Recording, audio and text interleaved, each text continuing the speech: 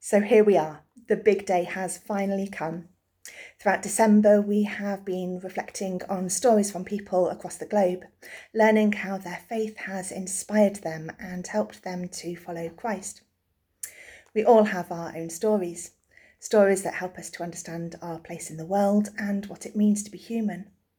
But today, I'm reflecting on Matthew's Gospel, which begins not with a story, but with a genealogy, a list of names that connect Jesus to his ancestors, people like Abraham and David, Ruth, Hezekiah, Jeconiah, Zerubbabel, and of course Joseph and Mary.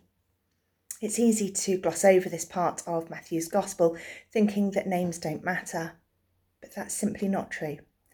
Each of these names is a person with a story, somebody who sometimes got things wrong, but loved and ultimately loved other people.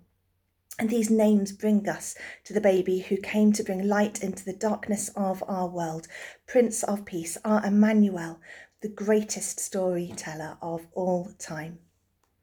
So I finish our series of reflections by wishing you a very Merry Christmas.